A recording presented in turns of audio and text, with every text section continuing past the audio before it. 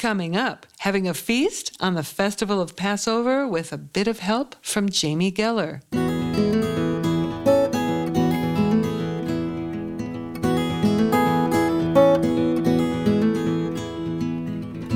You are listening to At Home in Jerusalem, the podcast on aish.com, and I am your host, Heather Dean. And with the festival of Passover on our minds, it's my good fortune to welcome back my guest, best-selling author and chef Jamie Geller, who is here to tell us about some easy-to-prepare food that is kosher for Passover. I'm excited for this.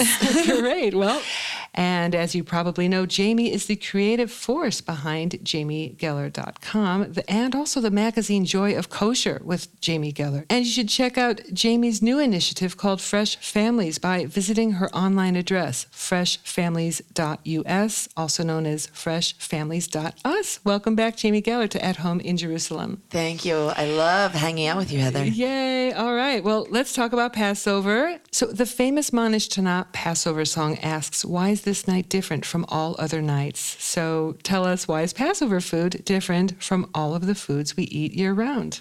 Well, I think it shouldn't be. Okay. Yeah, I mean, obviously there are certain restrictions during the holiday that we can't eat leavened bread and pastas and things of that nature. But everything that I cook is something that I would make or eat year-round.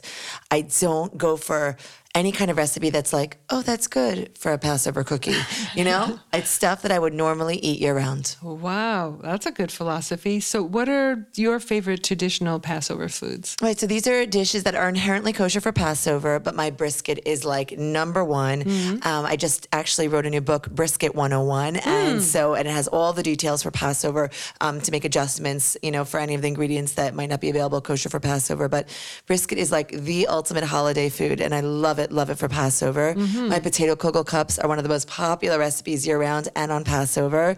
And again, we're talking about like 500,000 views on these recipes. Wow. So these are the things that are part of my holiday table year-round and also part on Passover. Right. Your popular potato kugel video. So I think it got homemakers and home chefs all over the world making their potato kugel in glass dishes. Yes, right? yes, that is the secret. right. That's the secret to making it crispy, folks. Okay, so we talked about traditional Passover foods, you know, and as we mentioned, during the year, a person can get used to filling up on bread and challah and rolls and sandwiches. So during the Passover festival, what are some ways to feed hungry eaters as well as being satisfied? I think that's the biggest issue. People just don't feel satisfied without like the normal level of carbs that we're eating, that we eat during the year. So first of all, there are 101 potato recipes on jamiegeller.com that can definitely satisfy that craving. I call Passover like the egg and potato holiday. It's like every version of how you can cook eggs and potatoes, you know? When I lived in America, you just go to Costco and just fill up wagons and wagons of potatoes and say, I'm good for the holiday. So I think that definitely can help satisfy the cravings. And I think you can get creative with matzah as well. One of our most popular videos. Also, we think it will tracking to hit about 1 million views this year is our matzah 7-layer cake.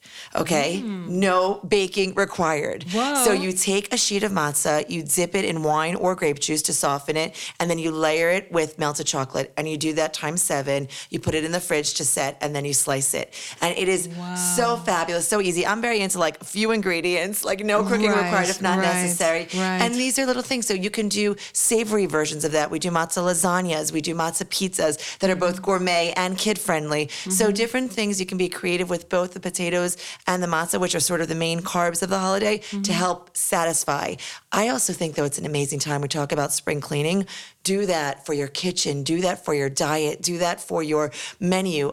Tons and tons of fresh fruits and vegetables and salads. We have so many creative recipes on jamiegeller.com, so you can almost spring detox and go into spring in that kind of way, and everything is Passover friendly. Yeah. And I think by the end of Passover, people will feel a little bit cleansed from all of the heavy yeast-laden foods that they might have had during the year. But Passover food is a nice cleanse.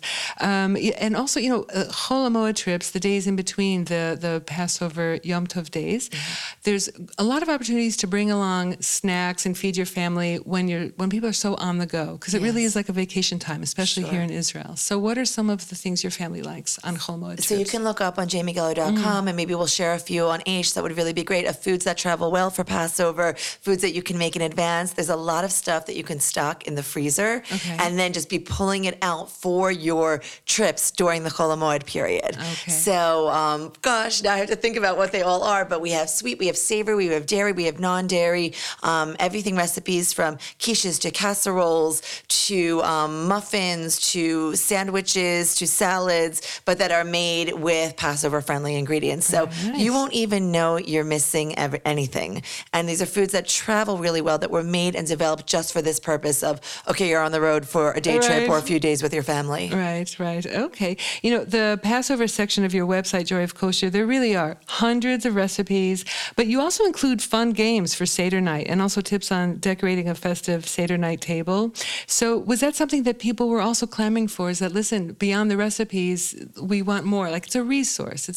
Well, that's the idea behind the website. And we've recently rebranded, as I told you, to jamiegeller.com, but it's the same Joy of Kosher that everyone knows and loves, but it's an opportunity to expand just that content that you spoke about. Seder checklist. How do you include the kids in the Seder? It's not just about the food, but then you get around that table for a few hours. How do you make it interactive? We have an amazing article every year that we update that gets tremendous traffic about interactive Seder plagues and how you make the food fabulous and fun and friendly and interactive for the kids, ways to include the kids in the Seder, ways to just enhance the holidays. Because remember, the food is secondary to the memories that we're creating, to the religious traditions that we're passing on to our children. So very much that's been a focus of ours on the website as well. Okay, so what else is new this year? So we believe that there's a trend coming for healthy holidays, that obviously it's the time that people want to indulge, but because within the Jewish tradition, we have so many holidays that we've seen a trend toward healthy holiday eating. And so in our new Healthy Family Meal program, freshfamilies.us, you can find a whole healthy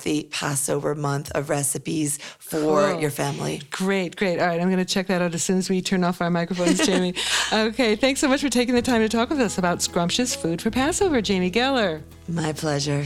And there are many excellent kosher recipes on aish.com, and many of which of them are developed by Jamie Geller, so check them out. And thanks for listening.